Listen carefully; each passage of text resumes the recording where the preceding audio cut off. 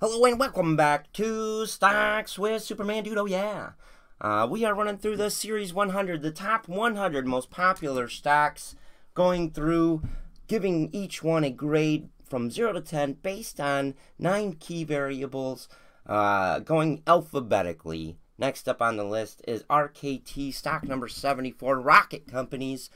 What do they do? Let's check it out because I honestly don't know. Rocket Companies is a Detroit-based holding company consisting of personal finance and consumer service brands, including Rocket Mortgage, Rocket Homes, Rocket Loans, Rocket Auto, Rocket Central, Armac, Core Digital Media, Rock Connections, Lendesk, and Edison Financial. Interesting. They got a lot of companies there. 24,000 full-time employees. Huh. Interesting. Very interesting. Let's take a look at the earnings growth. Current quarter, no information. Current year, down 40%. Next year, expected down 25%.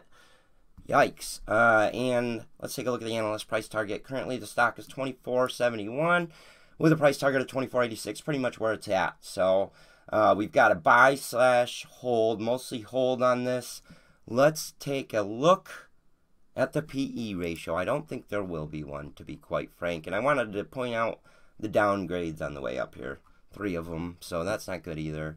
PE ratio non-existent, like expected. Beta non-existent.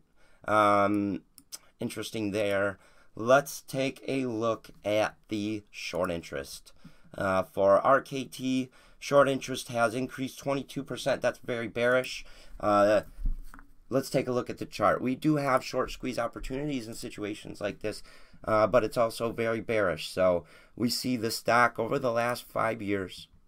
It came to existence actually in August 2020. So we're going to have to get a little closer on this. And I actually want to get a little bit closer than that and come back. There we go. Come out August 20th, or August 2020. Hit up to a high of 34. Came down and really traded quite healthy between this 1950 and 23.50, $24 mark. Right in here, even up to this one at 22.50. These are nice trading patterns. I like to see that in a stock. Shows me some healthy support right around that $20 range. Now, we saw this recently run up to about $46 a share, 45. Let's get a little closer with it. Well, I guess that's as close as she goes. And then with the market recent correction, we see the stock come back down from 45 all the way to $23 a share. Wow. And that's a 23-point move. So about 50% on the price of the stock, 50% loss. Let's think about this for just a moment. On a scale from 0 to 10, I am going to give this... I'm going to give this a 6 out of 10.